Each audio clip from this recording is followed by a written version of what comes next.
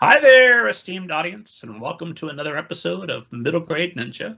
I'm your host, Rob Kent. As you know, I'm the author of All Together Now, a Zombie Story, which is a young adult novel about, you guessed it, zombies. And I bet you thought I was going to say Banneker Bones and the Giant Robot Beast. Well, I wrote that also. And good news, it's available as a paperback and audiobook, and the ebook is free.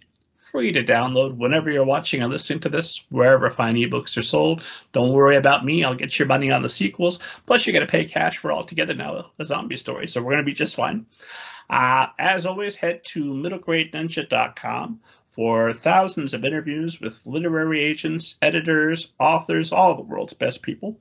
Everybody who's anybody is at middlegradeninja.com, including tonight's very special guest, Sarah J. Schmidt, who originally had done a 7-question interview to promote your book. What was it? It's a Wonderful Death. And now has a brand new book, Where There's a Whisk, which just released Tuesday. So good news, esteemed audience. You don't have to wait this time. It is available now. You could be ordering it while we are speaking. Sarah, how are you tonight? I'm great. Thank you so much for having me. I'm excited to be on this episode of Middle Grade Ninja. It's been a lifelong dream for forever. Well, at least a 2 or 3 year dream. Well, actually, you and I had talked about, you and I and the other young adult cannibals had talked about starting a podcast. In fact, we had a fancy microphone that it felt like we passed around between us. And I have not used that microphone once the entire time we've been doing the show. I was thinking about that earlier today because we had talked about let's do this, and then life happened, and then I was when you started doing this podcast, I was really excited because at least one of us was making good on that dream to do the podcast and interview authors. So it really is an honor to be here, and I'm super excited to be one of your guests. Well, esteemed audience doesn't know you like I know you, but they do know I'd never summarized anybody else's biography or anybody else's book. Why would I make you sit through that? So let's start with, if you would, give esteemed audience kind of an overview of your background. So I am the author of 2 books. The first book is, like you mentioned, is It's a Wonderful Death. And then my new book is Where There's a Whisk. I like to write fun, light-hearted YA books. When I'm not writing, I'm also the mom of 2. I am also a college admissions counselor as of about 6 weeks ago. So that's been interesting. I'm getting to work with first-year students, which is the age group, the demographic that I really like to write for when I'm putting pen to paper. I have a dog, and my office is eventually going to look like a Ravenclaw common room. So I'm very into Harry Potter, the problematic author aside. Well, I feel like we should still be allowed to enjoy the work that has meant so much to us, even if we have to, give her the side eye. Mm. And if esteemed audience is curious, I never get tired of bragging that I had the opportunity to chat with editor Cheryl Klein, who worked on the Harry Potter books, and she had some very choice words about J.K. Rowling in her most recent comments. That's episode 100. I wouldn't steer you wrong, esteemed audience. As soon as you're done listening to us here, go back and check that out. I know I will be. So I know you had wanted to be an author since elementary school. Is that right? What's your first memory of wanting to be an author? So I was obsessed with the Choose Your Own Adventure books, and I was probably in 4th grade when I realized that the author got to control the characters. Well, I thought the author controlled the characters. I've learned so much since then. I was just a 4th grader, And I told my mom, I'm going to be an author when I grow up. And she's like, that's great. You still have to go walk the dog. And that was kind of the beginning, the humble beginnings of my dream to be a writer and to publish books. I didn't know what I was going to write because I was, 10, but maybe 9. But yeah, I've always wanted to be a writer. I always knew I was going to be, but it took a little longer than I had expected to get there. Doesn't it almost always, except for those few rare people that we all are so happy for, because it's a very supportive community, of course. Right. So happy for them. So happy for their immediate success. You were a big reader, right? Mm-hmm.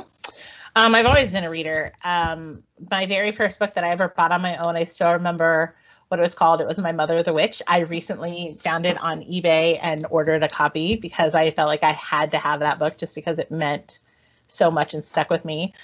But yeah, I've been reading nonstop since I was a kid, and I think it was obviously like reading and writing are two different hobbies, but for me, writing was the extension of being able to escape into those worlds that I found in the books. And then I got to go create them. And that was such it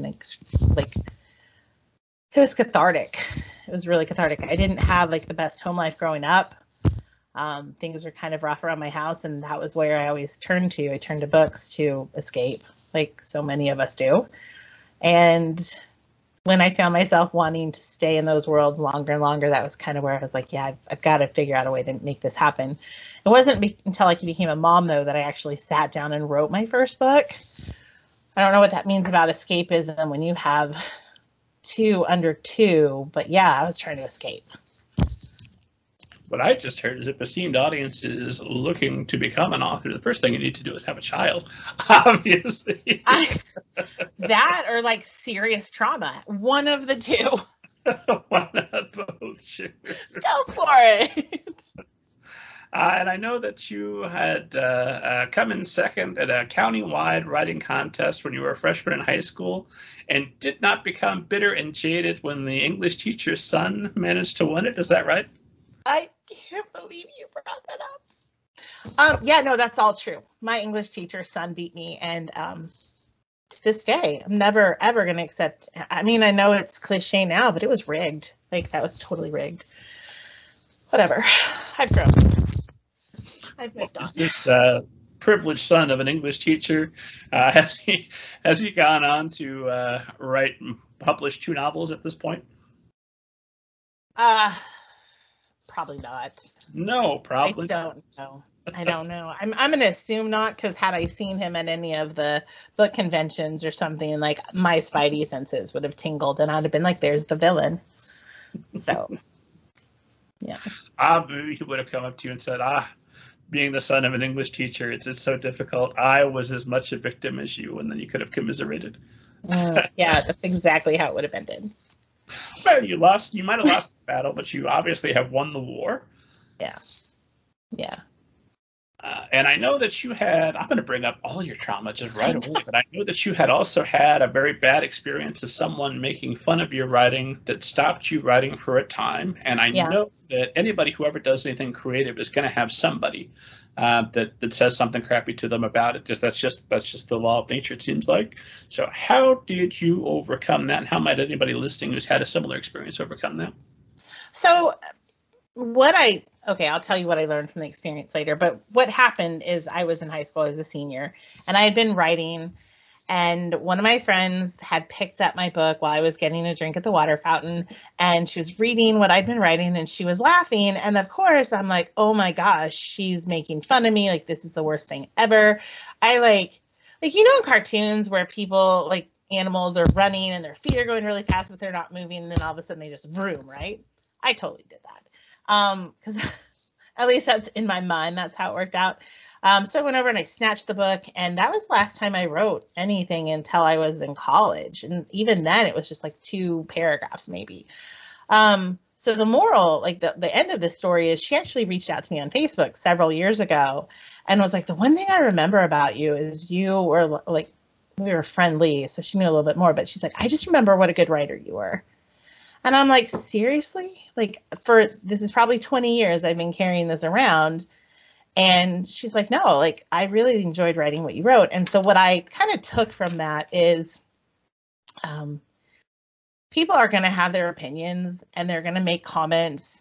It doesn't matter if you're a writer or, you perform in a band or whatever. People are going to have criticism, or you're going to interpret things that they say or do as criticism.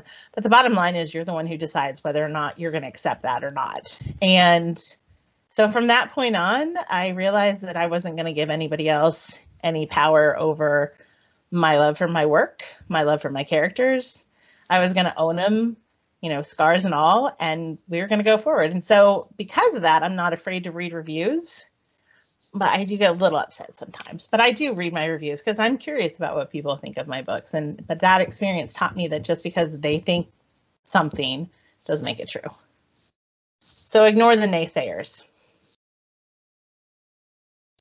And then,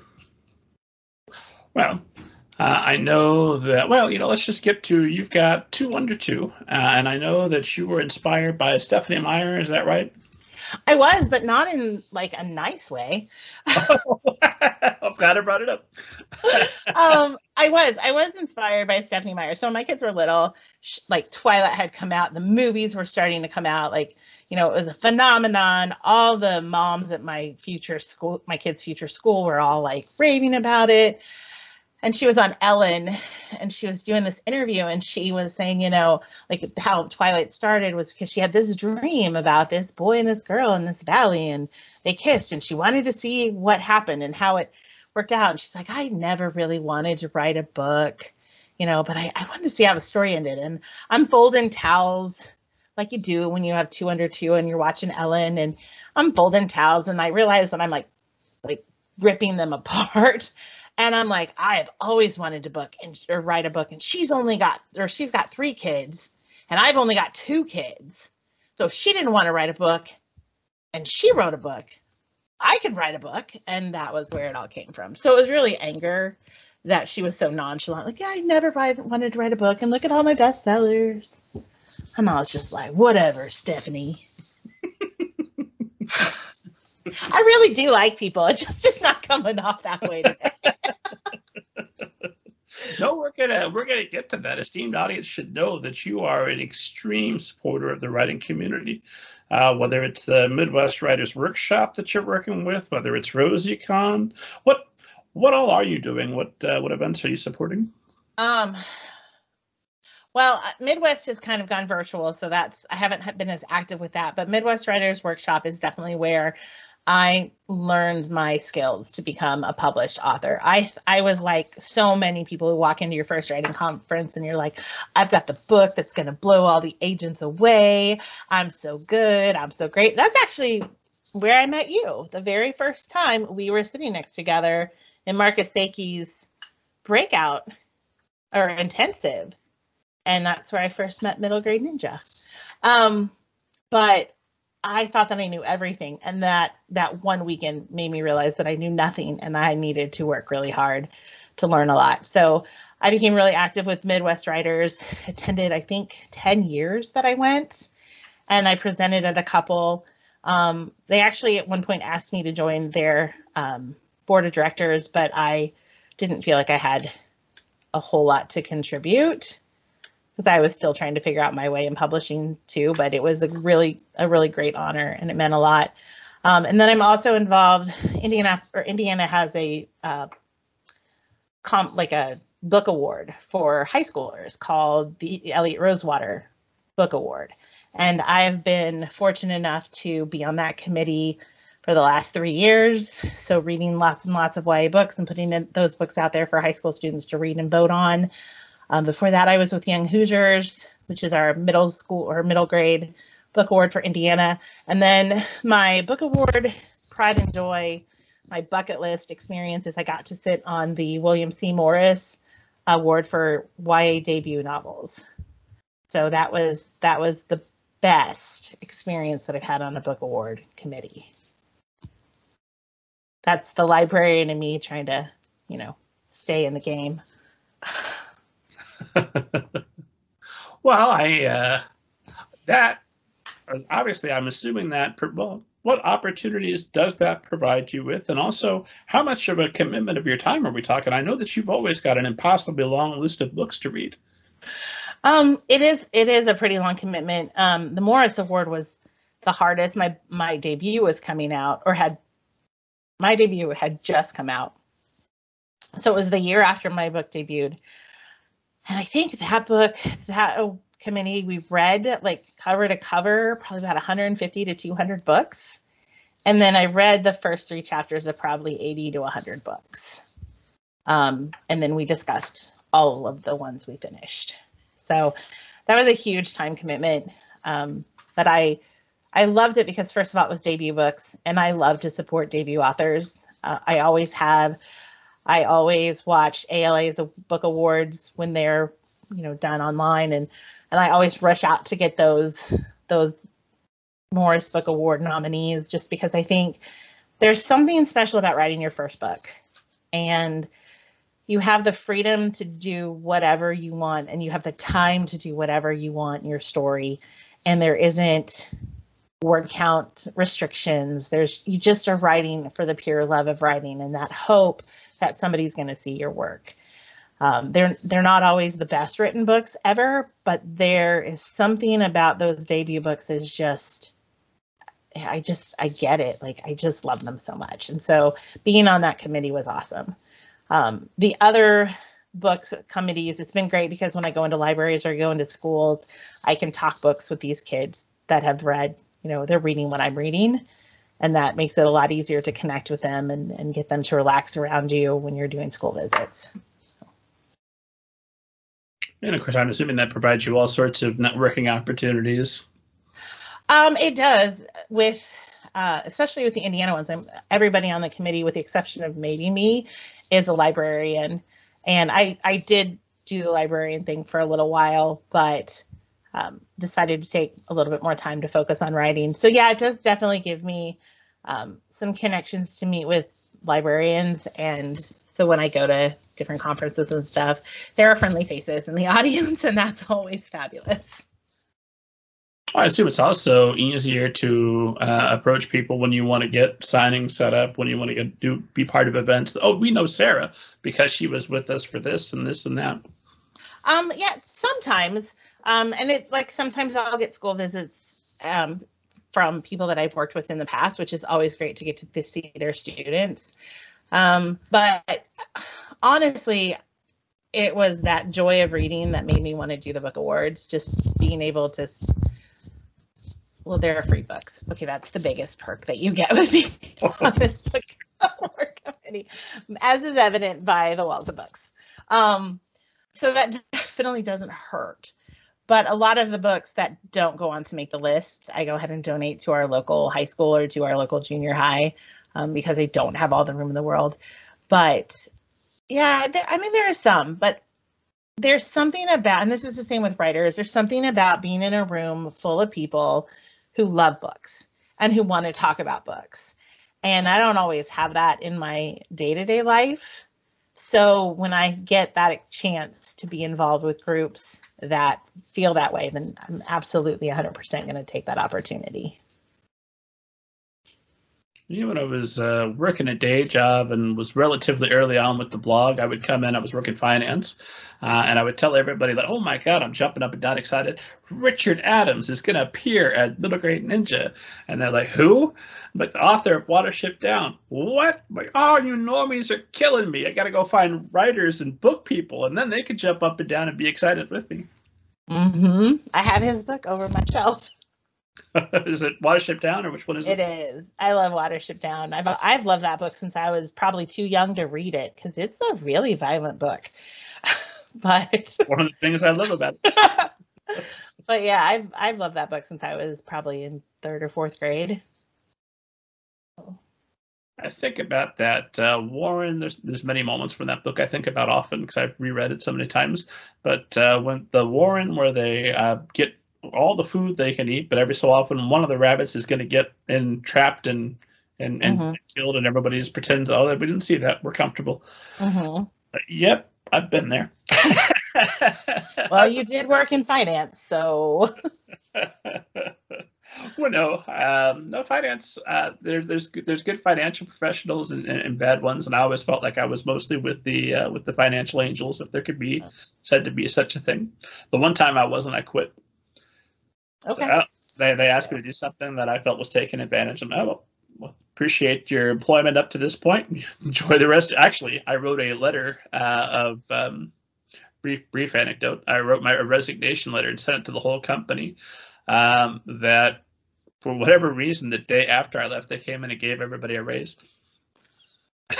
So I actually consider that to be one of my most profitable pieces of writing, just not for me. It sounds like it. Yeah.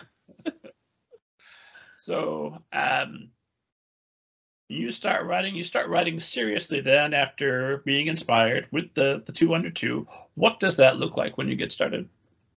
Well, at first it was just finding my voice, figuring out how to write. Again, it had been so long. And it was a lot of time at the computer between naps. There was no editing because that part of my brain was barely functioning at that point. So it was just a lot of, okay, well, the first book that I wrote when I seriously was trying to write, it was, ironically enough, coming full circle, it was a reality television show, but it was a dating, it really was.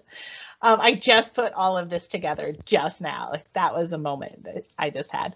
And it was about reality dating.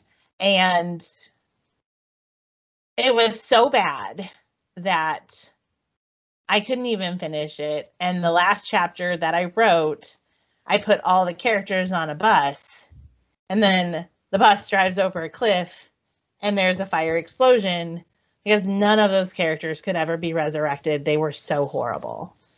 And it's still in a manila envelope. When we moved, I found it, and it's in this room somewhere.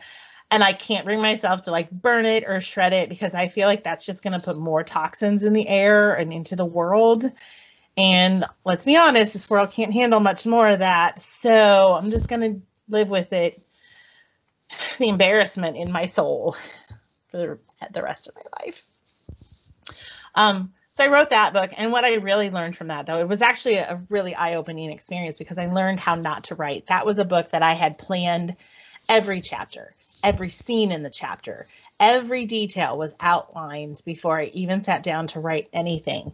And I felt like I was stuck in a story that I didn't want to write. And that is not my style. I am not a planner. I like to have an idea where I'm going, and then I like to just write for fun. And that was what happened with the first book I wrote that I pitched to agents. Was I just wrote stuff that I was really into and enjoyed reading. And I was reading like, Rachel Vincent, Stephanie Meyer. I was shapeshifters and vampires and Sookie Stackhouse and just all that stuff. So I wrote a paranormal, and it was fun. And I wrote the characters younger because I realized I liked the age group of Twilight and Hunger Games and all of that. Like, I liked that age group.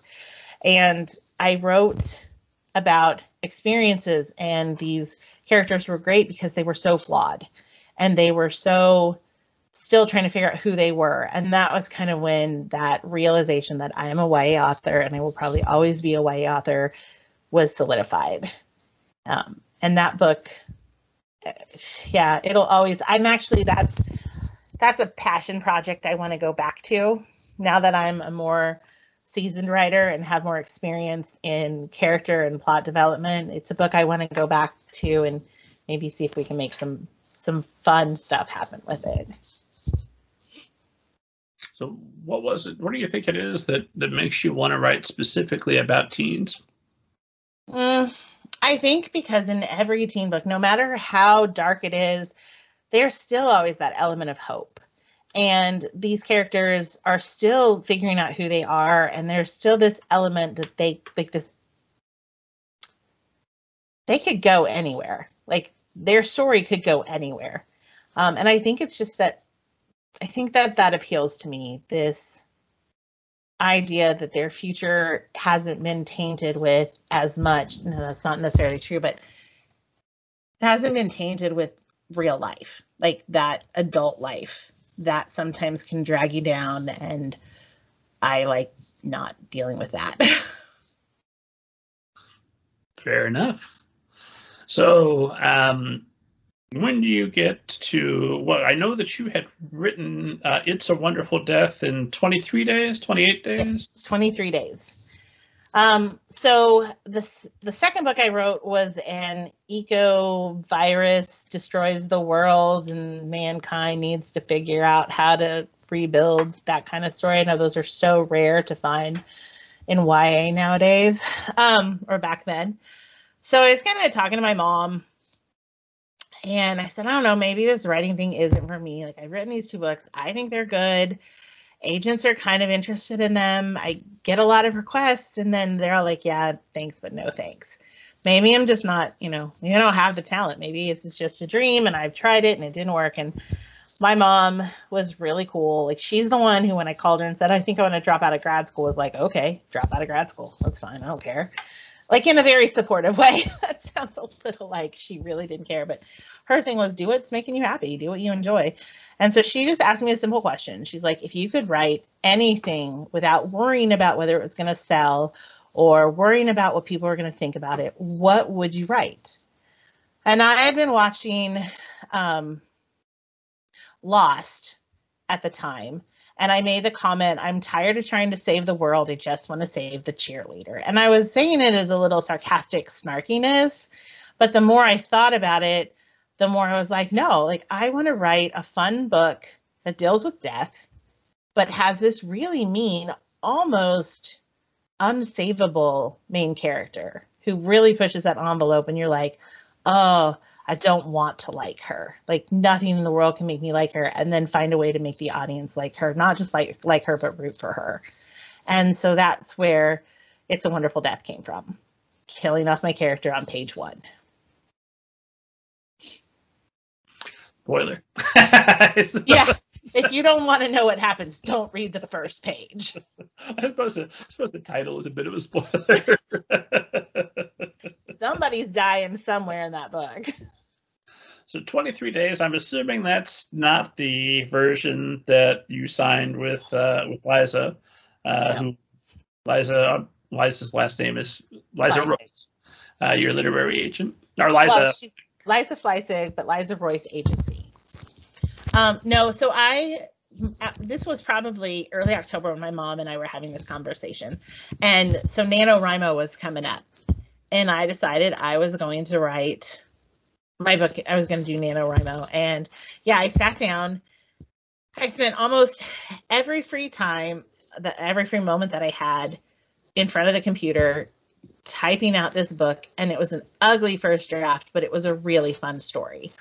My husband was really supportive. He took care of the kids and made sure that they were fed. I mean, I'm assuming he made sure they were fed because they're still alive. So we're just going to go on that assumption. But he's been really supportive of me pursuing my dream. And so he was like, okay, just do this. And so I finished the book on the 23rd of November. And then I finished revisions, the first round of revisions on New Year's Eve that year. Because I wanted to start the new year with something that was potentially sellable. So, yeah, but it was not what I sent to my agent, to the person who eventually became my agent. It was a mess. It was a hot mess. So, do you happen to have some idea of how many drafts you had to do to get it in shape? To send it to Liza was probably 9 drafts. It was really bad. But when you write 70,000 words in 23 days, it's gonna be garbage. But there was so much fun in it that it was really easy to fix up. So, but I think by the time I submitted to her the end of May, I think it had gone through 8 or 9 drafts. And then when she got it, we went through it again. So a total of 9 to 10 drafts before we went out on submission. And then what's the process you follow to literary agent? Okay, so I'm going to preface this with, my story is not normal. It's not, don't expect this to happen. I got lucky in my situation. But so I used querytracker.net to track all the agents that I was interested in, to track all the queries that I had sent out for all of my different projects.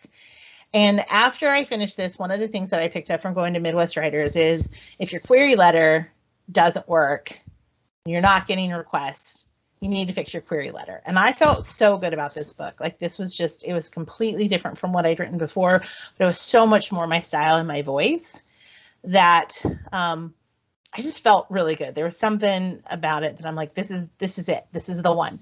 And so I went on querytracker.net and I looked to see, oh, my agent's going to kill me when she finds out. I looked for all the agents who had quick responses and also had a high level of yeses, like requesting stuff. Because if I couldn't get those people to request my novel, then my query letter probably didn't work. That was my rationale. That's what I was thinking. And then that's exactly what I did. I sent it to 10 agents. And of those 10, I got requests from 3. Liza, sorry, I have teenagers at home. Liza requested the full, but she wanted an exclusive. And, you know, when you go to a lot of writing conferences, they'll be like, oh, if they ask for exclusives, you just want to steer clear because that's not how we do things in, you know, the industry. They assume you've got it out with other people. And so I sent out, she's going to be so bad. I sent out the request from the other people and then I emailed her and I'm like, oh my gosh, I'm sorry, I can't do an exclusive because these other people have it. And there was a lot of back and forth. And eventually she said, okay, I'm going to waive my exclusive. I can't stop thinking about your query letter. I would really like to see your pages. So this was on like a Wednesday. She asked for the pages. Maybe it was Tuesday or Wednesday. She asked for the pages.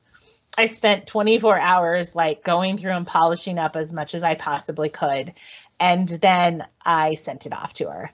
And I didn't expect to hear from her for a very long time. So on Friday, I got an email that said, I love this. I have so many thoughts. Can we talk? Like, can we have a phone call? And I was like, the phone call. That's the big thing. And we had originally set the phone call for Sunday, and I don't know why. Neither of us knows why we did that because, like, she had something going on at her kid's school. I had something going on with the family. Like, we were trying to, like put this really important phone call in, like, a 20-minute window that we had that overlapped. So we ended up pushing it off till the following Tuesday because we wanted to, like, really, like, have some time to talk. We talked on Tuesday.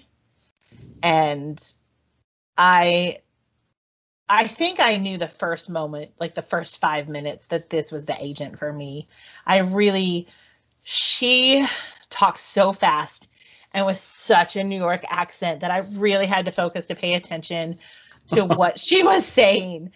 But what I got in my gut, besides like the goosies, in my gut, I was like, I think she loves this book maybe a little bit more than I do. And that's what I wanted in an agent. I wanted somebody who was going to, like, be passionate about the story, see and love RJ for all her flaws, and want to, like, help me get this story out into the world. And so I had the book out with some other people at that point.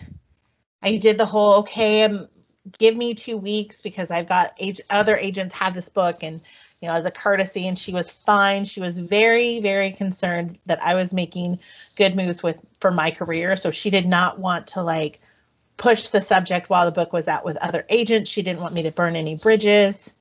And she didn't, you know, she was, and I respected that because she was already not my agent, but already looking out for my career, making sure that I was making smart moves. And Thursday I called her, and this was before, I think it was a holiday weekend. So I'm going to say it must have been Memorial Day. And I called her on Thursday and I was like, you're the one. Like, I've been thinking about it, and you're my agent. And she's like, okay, so we're going to get off the phone. You're going to call or contact every single one of those agents and withdraw. I'm not going to send you an offer until you have told me you have contacted all the other agents and withdrawn. Again, still looking out for my career, still making sure that in the industry, like, I didn't have a black mark against my name because I did it wrong. And again, that was another reason why I'm like, this is the most amazing woman ever. So we did that, signed the contract, and we sold the book. The first time we sold the book, I think, was in August or September of that year. So we went from like less than a week to becoming connected through the agency, and then took a couple more months to sell the book. So the first time. Okay, so yeah, this Can't is. demand a follow-up question, right?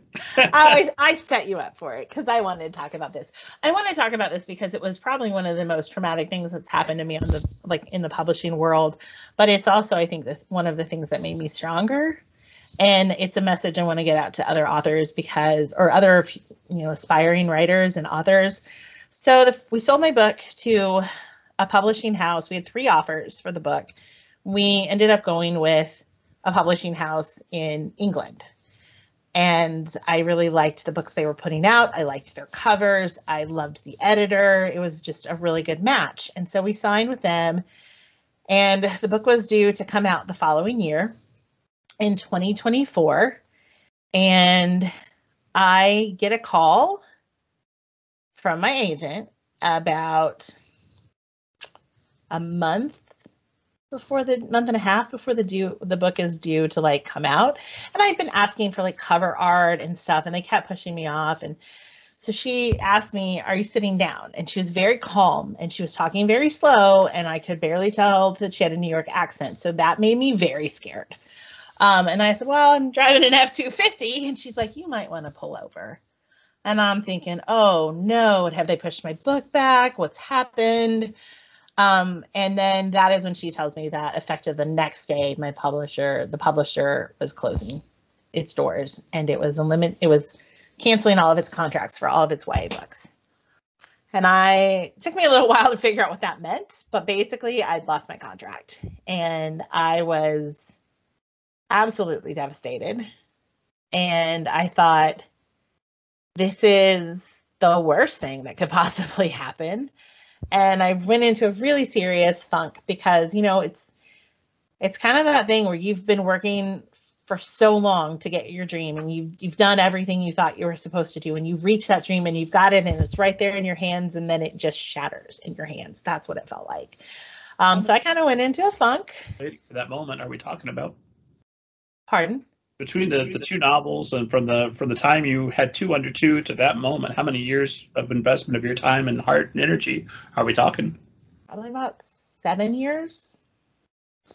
That had been about 6 to 7 years of working and writing 3 books and having 2 books just never make it, and finally getting to that thing. And a lot of times when you're an aspiring writer looking for traditional publication, you see that getting that agent is the first gate that you cross through. That makes you a real traditional author. Then it's selling your manuscript and all of that. And once you get there, you're like, yes, this is what I was promised. This is what it was supposed to do. I have a lot of respect for those people who go out and they do self-publishing, or they work with an independent press or something like that. I really do, because that takes a lot of guts and that takes a lot of work. I didn't have the guts or the work ethic to do that. So here I was sitting there, and I felt like everything had collapsed. It was why did I even bother? And it hurt. I can't even express how devastated it was.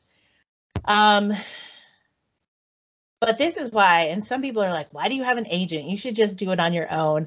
And for some people that might work for them. For me, that was the moment that solidified that from now until the time I am 100% sure I am done writing or she retires, I will never, ever leave my agent.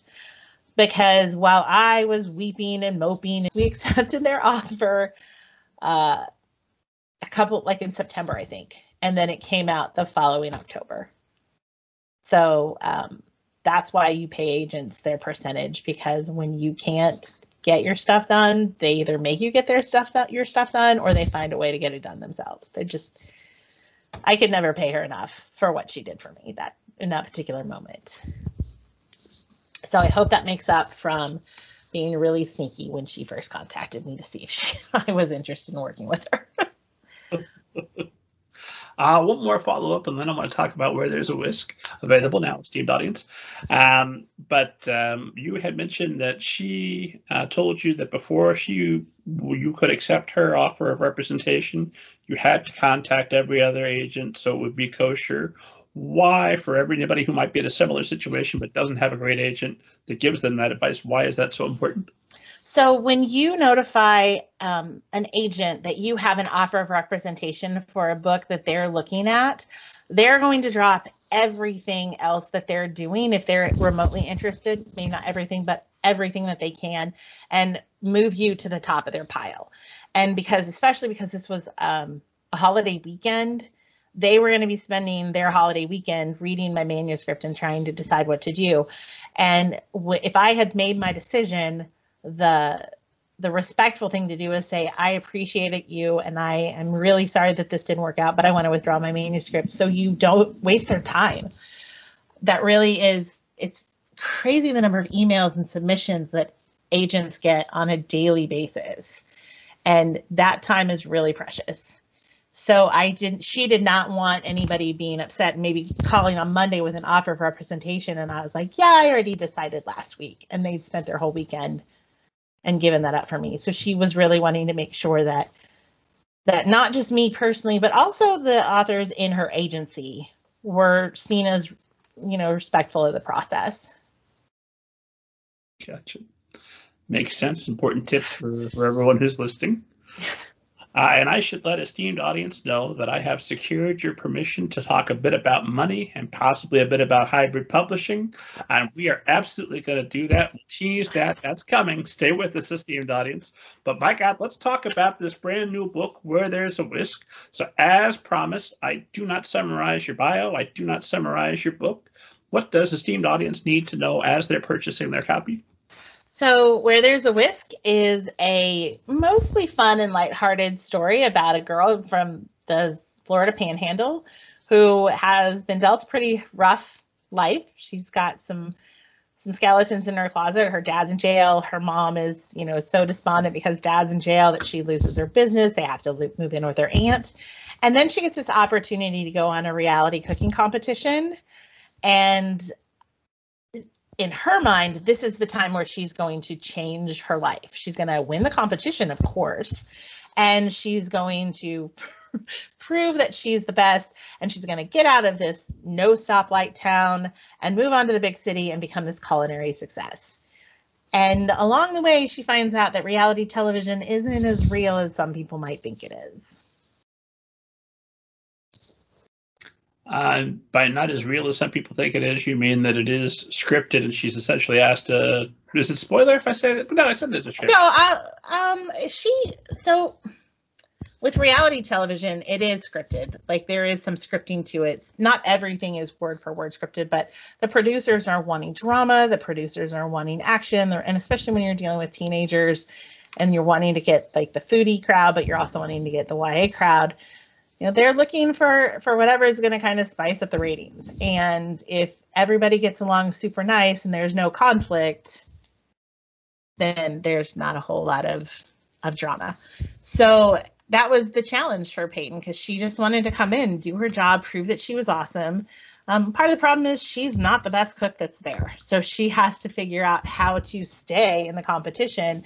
And one of the routes that was proposed to her is, hey, play this role and we'll let you stay around longer. If you give us some drama, if you are involved in some of these side stories, we'll keep you around. And so it became this question of how much was she willing to give up of her dream of starting over in order to stick around. So who is the ideal reader for this story? I think anybody who likes reality television, I think would enjoy the show. I did do a lot of research about what it's like to be backstage at especially cooking competitions. And I really tried to build that into that. I think anyone who likes light, fun romance would enjoy this. Anyone who's just finished like a really dark, deep trilogy and needs something to just kind of lighten their aura would probably enjoy this. It's a fun kind of beachy read. It's set in the summer. It's set in New York City. There's a lot of scenes that take place around the city. And it just really, hopefully people will think it is that kind of summer breezy read. And I have an absolute duty to mention that for a Steamed audience who is going to get their copy of Where There's a Whisk, and that's how they're going to spend their weekend, and then their appetite is going to be set, and they're going to say, I want another book about a cooking reality show. They should also check out previous guest Chris Negron, who's on episode 131, and his book Super Chef. And the reason it's one, we all love Chris Negron, we want to promote his stuff, but two, I mentioned your book when we talked about his, and so well, fair's fair. I gotta make sure. That is fine. I think, yeah, anyone who likes cooking, there's a lot of cooking in this book. So, well, let's talk a little bit about the research you've got to do, because Peyton's not in a small Indiana town. She's in Florida. Then you've got to figure out a little bit about New York City, and then you've got to do research about reality television, recipes. How do you go about doing that and make sure that you're giving us an authentic view of what a reality show would be? Well, so even though I live in Indiana now, I actually grew up in South Florida. So I know the difference between the Panhandle area and Southern Florida. There is a big difference. In Southern Florida, you are not Southern. In Northern Florida, near that Panhandle, you are still Southern. And that was kind of a distinction that is joked about in the book, especially at the beginning. But so the Florida part was kind of easy. The cooking stuff, not so much. I probably watched every episode of every show that has ever been on Food Network. I have watched so many shows like Julie and Juliet, or Juliet and Julia. I don't remember how it goes, but any show about that. But one of the things that was really important to me was to get as good of a sense of what it was like to be behind the scenes on these shows. And so again, it was a lot of watching video of outtakes and bloopers, and Alton Brown has a behind the scenes in the restaurant business, or in the reality shows that they do. He has some behind the scenes stuff that's available. Watching a lot of the kitchen nightmares, because they're actually in the kitchen showing people screwing up, showing people doing well. So a lot of reality television. And then I actually watched another series that was the point of view from that series was from the production side of a reality dating competition. So that was a lot of the research. And then I started cooking and messing around with some different things and flavors. And every time I wrote a really good cooking chapter, I had to go make something because I was always so hungry. So if you are on a diet, maybe not read this book right now, because it will not. That's research that benefits the whole family, right? Right. But yeah, so it was a lot of research. And then for New York, I've been to New York a couple times. I had my favorite spots, but what I really wanted to do was kind of showcase all of the boroughs. I didn't want to just stick in Manhattan. So Staten Island, we kind of see the Statue of Liberty, and we go to the Bronx Zoo. And so I wanted to kind of highlight some of the things, and not everything that's famous. One of my favorite scenes to write is a food truck competition, because when you go to New York, there's so many vendors on the streets for food, whether it's a cart or a truck, and you can get some amazing food and not even go more than 100 feet, because they're just all right there together in some places. So I wanted to kind of highlight those things. And then, of course, Broadway, because I'm a huge musical person, and we had to hit Broadway. What's your favorite musical? So I love Hamilton, but right now I'm kind of obsessed with Six, the musical, which is about the 6 wives of Henry VIII. And it's it's just kind of this historical dramedy. It is kind of a dramedy set to music, but they're all kind of like punk rocker chicks, and they tell the story of their lives through just some really bad kick butt music. So kind of obsessed with it. So it's one of those long-term goals at some point to convert one of your novels into a musical that you could go and attend the premiere and all that. I mean, Heather's got a musical, so anything is possible. And then obviously Peyton Sinclair is very different than RJ from It's a Wonderful Death. But they are both telling us first-person narratives from a teen point of view. And I've read a couple of your novels that the esteemed audience hasn't yet had the privilege of reading. And so I know that you tend to go first-person most of the time. What is it about first-person perspective that appeals to you, and what opportunities for storytelling does that allow? For me, it's easier to write than third person, because when I write, I kind of see everything playing out in my head as a movie. And so I kind of want to see that from that character's point of view, and kind of walk around with blinders so I'm not seeing everything else. For this book in particular, it was really important because there were a lot of things going on behind the scene that, had the audience known that Peyton didn't know, it wouldn't have worked.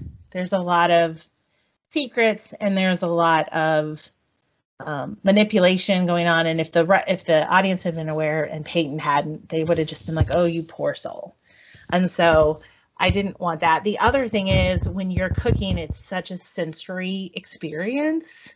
You've got sound, you've got taste, you've got smells, you're feeling stuff, you're cutting yourself, whatever. And I really wanted to bring the reader into that experience and feel it. Hopefully they feel like they're surrounded by all of those senses being triggered through Peyton. And then, of course, you've got a large cast as well. You've got 7 other contestants. So how do you make sure that you distinguish between each of them, make sure that you establish them, create the competition for Peyton without detracting from your main story of Peyton and her journey? That's a great question, because it is, to some degree, it's an ensemble cast. But she is the main storyteller. And as far as, you say there's 7 other people. In the original manuscript, before we had to cut it down, there were 10 characters that were involved in this process. There was an additional adult who was involved in this process, who got meshed into Caitlin. The judges were a bigger role in the story than they are in this version. And so the thing that I really wanted was to try to keep the voices, because they are very unique people. But they're, in the front of the book, it's talked about, this is a cast that was specifically chosen to meet kind of a diverse cast. And so it was a really thin line of writing a character who is of Indian descent and not crossing that line into using that character to try to say, ooh, look, see, diversity is cool. But really trying to get into that unique experience she might have had. One of the things that helps is every week a cast member gets cut. So that's one less person I have to deal with as we go through the book. It is a cooking competition. But it was important to me that they all had different voices, but they also had different dreams. And those dreams weren't necessarily what was being portrayed on the screen, but hopefully getting to know more about the characters. And there were some characters that, because of revisions, don't get to know quite as well. And I don't know, maybe they'll have to get a story of their own in the future. Well, when you're writing about a character that is that's outside of your own experience, how do you go about making sure that you're presenting an authentic character? Part of it is just pray that you didn't screw up really bad. I'm not going to lie.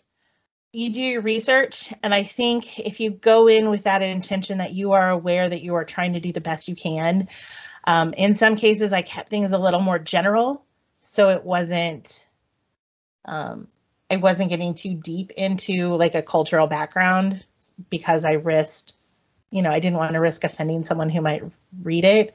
But the other thing that I did in the book, and we addressed kind of early on, and not everyone's going to agree with the way I did it, and I understand that, but I hope that people realize it came from respect, is we did discuss that when you are cast on a reality show, you are cast as a character, and you are a stereotype in the eyes of the producer.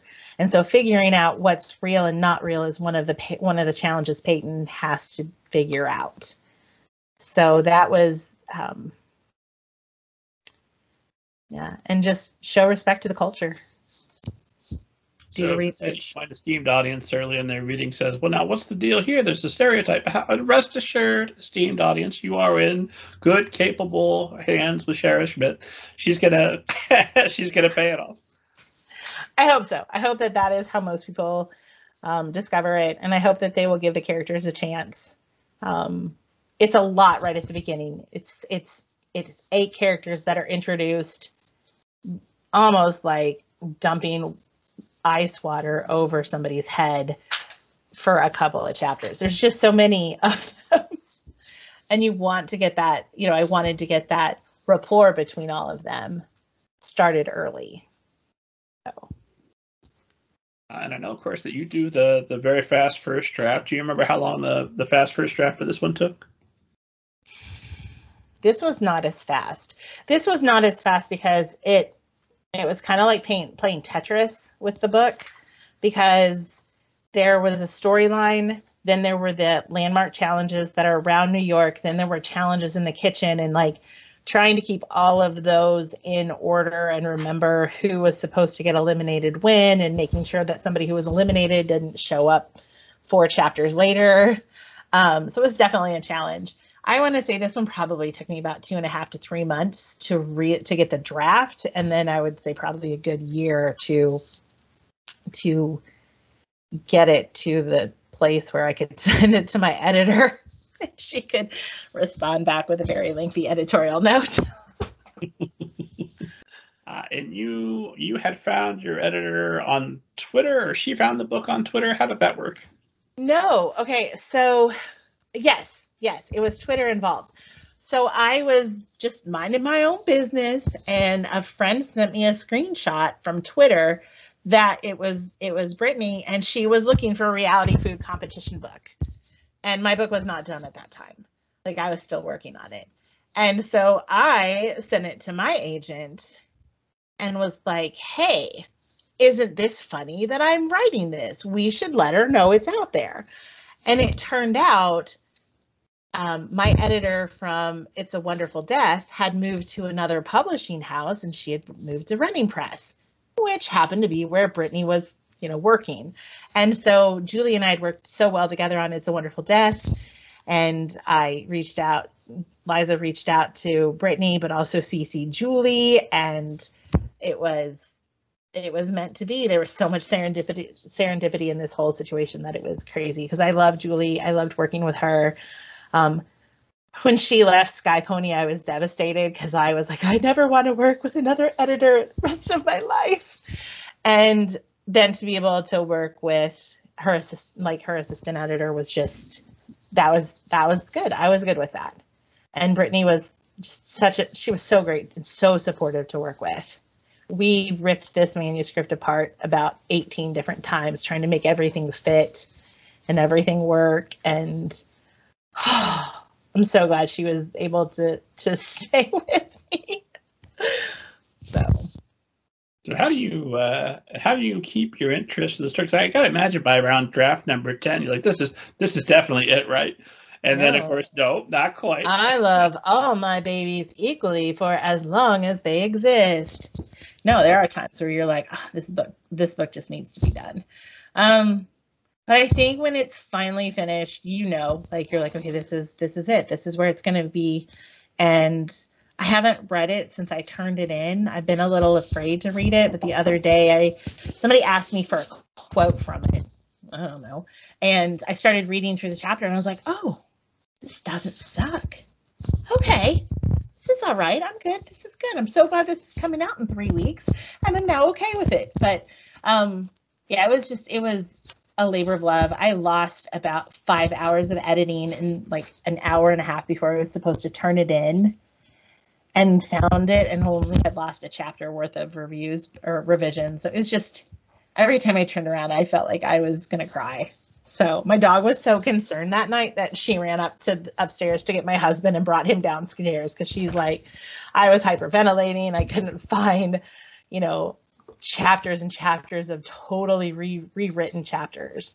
And she kind of panicked and freaked out. And I was like, oh, we have a Lassie dog. Did you lose it just due to a computer error, or what happened? No, it was totally user error. Sure. I'm sure I did something. But yeah, I found it, there was an unsaved draft that I found that only didn't have the last chapter done, and that was the easiest one to fix. So I was okay. We got it in on time. There wasn't many tears shed. It was fine. There's a lot of humor in this book. All your writing has a lot of humor. But I'm curious, is that how much of that is there originally, and how much of that is the multiple drafts where you're finding a new spot for a joke, or how do you go about deciding what the humor ratio should be? So this book, actually, we cut about 20,000 words from the original draft. It was at like 98, 100,000 words, and it had to be pared down to 80. So there was a lot that had to be cut, and there was a lot of revision that needed to be done. And after I cut some of the big things, the plot had changed. Not drastically, but some of the darkness in the book had been taken out, which is actually, back when you read this a long time ago, there were some very dark scenes in the book, with her dad especially. And all of that stuff, that storyline with her dad got cut, and then it became a much lighter book. And so when I went through to do my final draft for dialogue, because I do stages of drafting, and dialogue is I just go through and just do dialogue. Peyton's character had changed enough that she could be lighter and she could have some more quippy lines. She was a little bit more intimidated in earlier drafts. And while I understand why she was like that, I also am really happy with how she turned out. She ended up a lot more confident, and could give as good as she could get. And I love writing, sarcastic, quippy female characters who don't back down and who are always willing to fight for themselves. And I hope that that's how Peyton comes off. When in the process do you feel like you've got the character, it's on the page? Or she's on the page? When the deadline comes. No, I mean, because I could always tinker with my characters and their lines. I could probably pick up the book when I finally get to see it. I could probably pick up the book, take a pen, and go and rewrite every single page, and change it a little bit here and a little bit there. And that is why deadlines are really good for me, because they make me have to stop and not overthink it all the time. So, how do you make that, since the student audience just bought their copy and you can't make any changes? I, like my agent or my editor said, you trust the process, because I'm not the only person with eyes on this book. I had at Running Press, I had an amazing team that worked with me. It's the first time that I've had I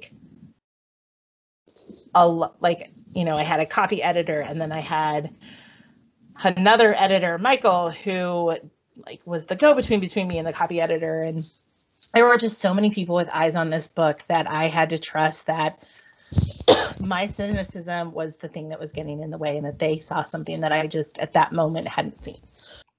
So speaking of eyes on the manuscript, this is one where your friendly neighborhood middle grade ninja, am thanked in the back. How wonderful. And all of our mutual friends, it seems like, made the list as well, because Lisa Phipps is in there, and esteemed audience will remember Lisa was my guest for episode 106. Annie Sullivan is mentioned, who was a guest for episodes 40 and 83. Laura Martin is mentioned, our mutual friend and critique partner, who was the very first guest ever on the show, as well as episode 35.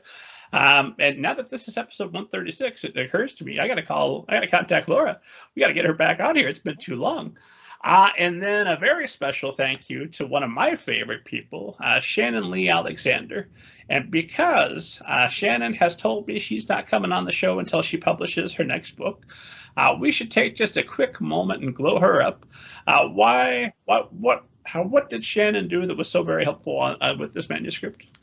So I can't really say without giving something away, but, well, number one, she's just an amazing human being who every time I was like, this is the worst thing I've ever written, she's like, no, it's not. You've written worse. She didn't really say that. Like, she's So the nicest person. She would never actually say that. But there is a little plot, a little sub story that goes on in the book that she is entirely responsible for, because she really, really liked a particular character and did not like the way the original manuscript ended. So if you don't like the ending of the book, it's all Shannon Lee Alexander's fault. And Shannon Lee Alexander, of course, is the author of Love and Other Unknown Variables, which esteemed audience should also be putting in the cart. Esteemed audience, we're going to hook you up with so many books. You're going to be set for a while. Absolutely. So this book was the cannibals like really did rip this apart, but made it so much better and so much stronger. And I'm really so grateful for you guys having been a part of this book. It wouldn't be what it is without you guys. So. And same. You've been on the last two Bannekers. It's been a good group, and now that the pandemic is knock on every piece of wood in this house, hopefully drawing to a close, we can maybe all get together again in meat space, as my wife is always saying.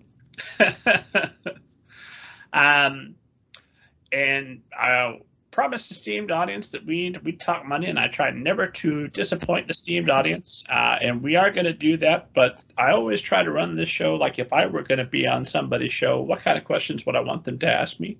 And I would love to have a free space, and I want to give one to you. What's a question that you wish someone had asked? You whisked. Isn't that adorable? You whisked that someone had asked you about this book. Let's pretend that I ask it, and that'll give you the opportunity to answer it. I think it would be, what was the hardest thing about writing this book? And I would say, like any reality television show, not everything was able to make the cut in this book. And there were some scenes that I desperately loved that unfortunately were cut. And there's just, there's a part of me that wishes I could have had a much longer book, just because some of these characters have such great stories, and that's my one regret. But in the end, they all served their purpose. They all did a great job. And it's just, that was the saddest part, is there were so many great scenes. There was a whole camping scene that got cut that I was like, this is the chance to have fun, really see the characters, let loose. But it was also 4 chapters long, so it had to go. Well, you save everything you cut in a different file, right? Mm-hmm. So that could be the seed for another eventually, hopefully. I hope so. Yeah. A sequel. I don't think there'll be a sequel. So a long time ago, I figured out where my place is in the literary world, and I don't really want to do sequels. I think once a story has been told and it's been brought to fruition, then it's done, and that person gets to live their life. But I do like to drop characters into each of my books who are slated to get their own story in a future book. So Peyton is actually an offshoot of the book that I'm working on right now. Her story, she interacts with another character in a completely separate book. So lots and lots of little possibilities for future books. Those characters are still here. Of course, that book is an adult romance, so nice. Yeah. Can we say anything about what you're working on currently, or is that bad luck? No. Well, I don't know if it'll get published, so I guess I don't know if that's good or bad luck. No. I have 2 boys that are teenagers. They're both in high school now, and they fight like cats and dogs all the time. Like, they've been fighting this whole time we've been talking. And I wanted to just write a good brother road trip story. So that's what I'm attempting to do. I'll set around conventions, like Comic-Con kind of stuff. But not Comic-Con, because I don't want to get sued. What a novel idea, and certainly not something I have read any drafts of. Yeah, it'll still be different. I promise you. I've cut like half of the book, But yeah, you've seen this one in a different form. I was just thinking, I know your family is big on Marvel and Star Wars.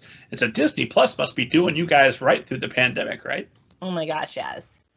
When the pandemic, like when everyone was in lockdown, my kids came to name it Forced Family Fun Night because we forced them to sit down with us on Tuesdays and Saturday nights.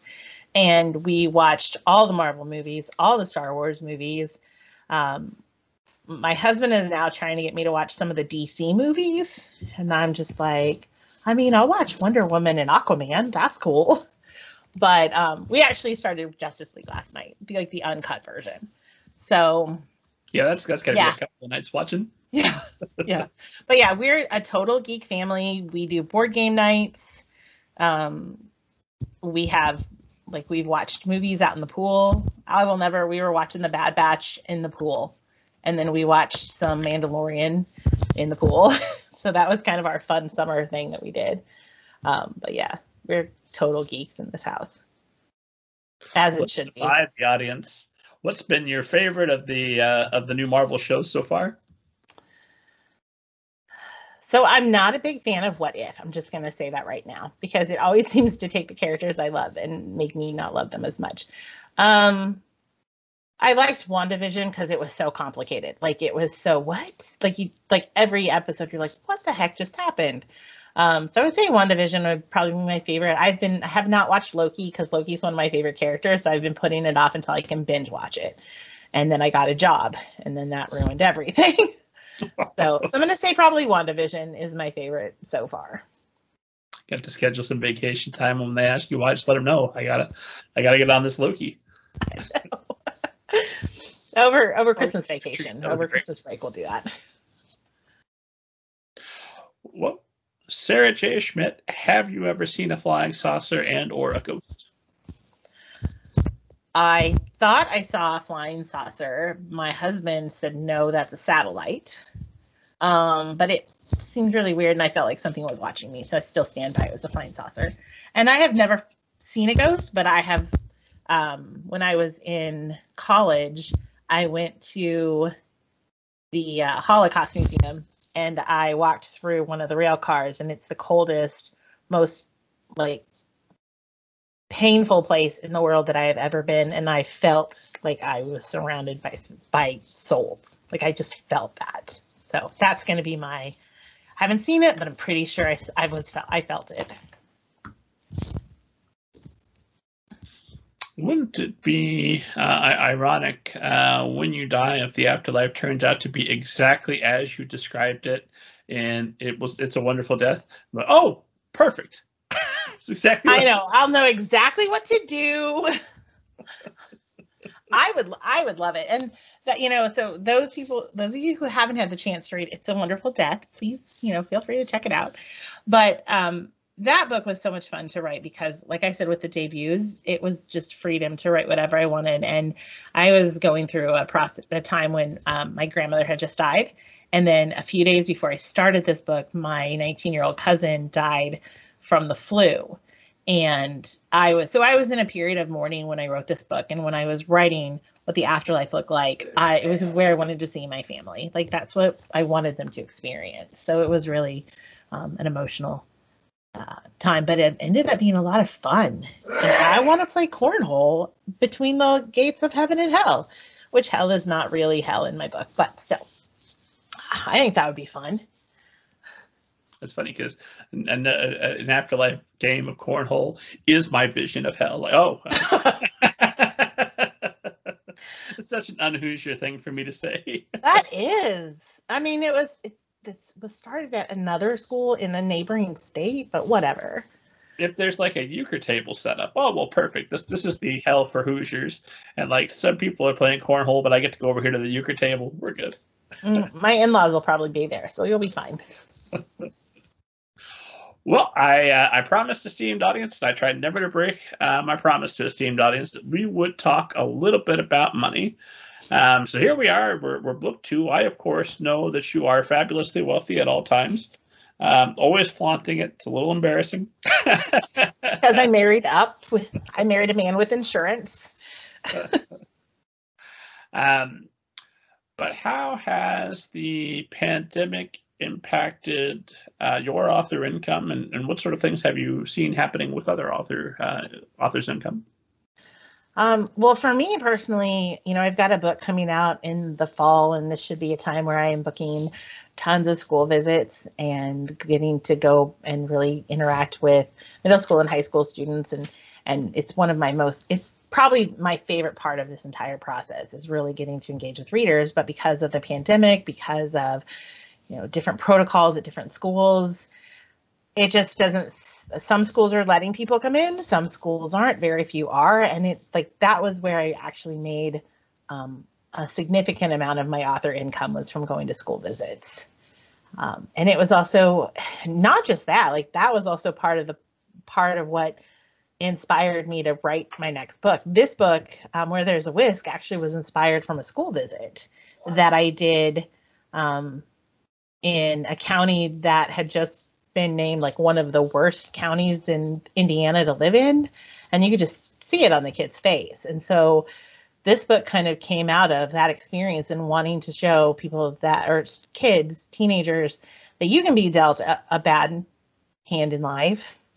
But if you have dreams and you do what you can to work with them, and sometimes you get lucky, it does take a little bit of luck, but you keep working and you keep persevering, that you can find success. You can find your dreams. They may not be exactly what you thought they were going to be, but you can still achieve those dreams, and not to give up. And that was kind of where this book was born, was from a school visit. So not getting to go into schools and engage with students and get that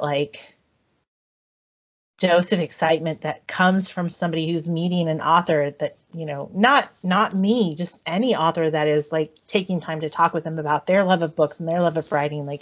That's what gets me juiced up to write the next book. So it's not just the financial hit, it's also that creative hit too. So yay, pandemic. Well, I know you're currently in the process of enjoying Zack Snyder's Justice League. I wrote a long post, available now, esteemed audience, at middlegradeninja.com, about how that was one of the signals to me that everything in this world could be made good again. It wasn't completely over. Oh my God, the thing I never thought I'd see, Zack Snyder's Justice League, has miraculously been delivered to all of us. And I'm so uplifted by this that I'm choosing to see optimism most everywhere I look anymore. If we could get Zack Snyder's Justice League, what isn't possible? Anything. I'm telling you, man, we can do anything. And we had talked a little bit about one option for you in terms of continuing to publish some of these books that are tie-ins to your current books that maybe wouldn't have the appeal for a publishing house, might be to self-publish and become a hybrid author. And you've had conversations with your agent about doing just that. So what's the diplomatic way to go about those conversations, and what might that look like? Well, and that's going to be different for every agent and the author. Liza and I had we've been talking about hybrid for a couple of years.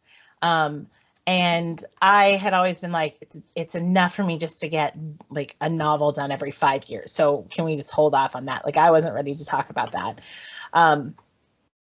But because we kind of laid that groundwork, I went to her and I said, look, I've got these projects. You've already passed on them, because they're not really tied to this particular book. It's actually the first book that I ever wrote. I said, I want to take that book. I want to pick a different character who is snarky and sarcastic and funny. And I want to write the story from her point of view. But because it's shapeshifters and werewolves and vampires and all that stuff, I said, it's not going to have that mass appeal, especially with the publishing house that I'm with. I think I just want to write for fun and I want to self-publish. And she was like, okay, do it. She's like, if it helps to uplift your writing and it helps you to enjoy writing, then absolutely do what you need to do. So it was a delicate conversation. She was really supportive. And like I said, she has from day one always been more concerned about me as the individual than making a buck.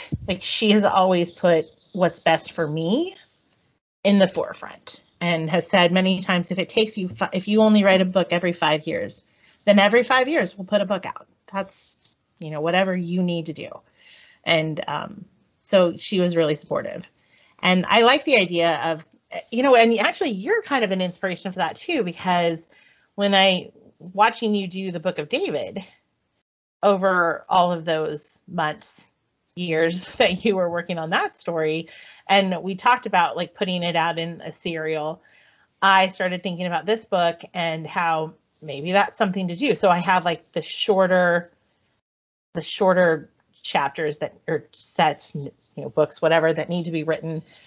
So it gives me a little bit of time to work on both that traditional publication and the more self-published kind of side of it. So that's your fault. That's on you, man. Well, we'll see how it comes out. When it's a tremendous success, I will take all the credit. I give the idea, and if it's a failure, I'll tell everyone I told her not to do it. I don't. I have no doubt. I have no doubt. No, you are a determined, dogged worker. You stay with these books, and I'm so proud that you've got your second book out. And I know we're going to have this conversation again. And you're going to continue to write. I mean, I assume, and it's an assumption, although I think I'm right, is that even if there was no money involved ever, you'd keep writing. I think so. I think it's something that fuels me, and it's hard to work in when you're busy. And I keep reminding myself, like my kids are in high school and it's not going to be long before this house is quiet and I don't have to run everyone to swim practice, and there'll be time. And I'm kind of holding on to those days, that thought. But yeah, I think when you're a writer and it's part of what fills your cup up, and it's part of it's how you view the world. Like you can't not do it, because then you start to suffocate yourself. So yeah, I would write even if there wasn't money, but wouldn't say no to money also. Sure. Mama has expensive coffee taste, so. Well, Sarah, this might be one of the shortest conversations you and I have ever had, but it has been an absolute pleasure. I'm so glad we did it.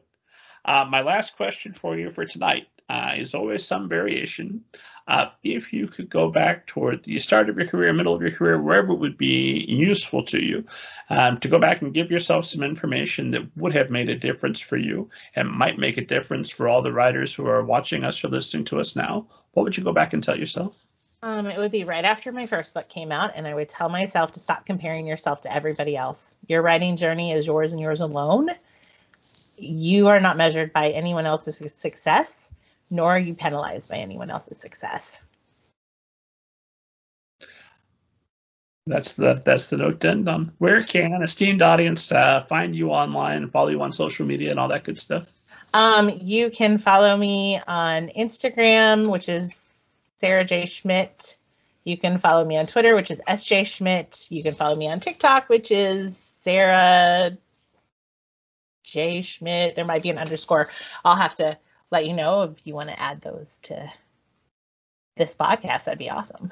Well, they'll all be on the show notes, esteemed audience. You just check them, they'll be waiting for you. As always, esteemed audience, head to middlegradeninja.com for interviews with all the best people. You know what? Download your free copy of The Book of David, Chapter 1 by Robert Kent, the book that inspired Sarah J. Schmidt. Check that out, and by the time you're hooked, by golly, there's 4 more in that series waiting for you. Get your free copy of Banneker Bones and the Giant Robot Bees. Pay cash money for your copy of All Together Now, A Zombie Story. And as always, God willing, I'm alive. I'll see you next week.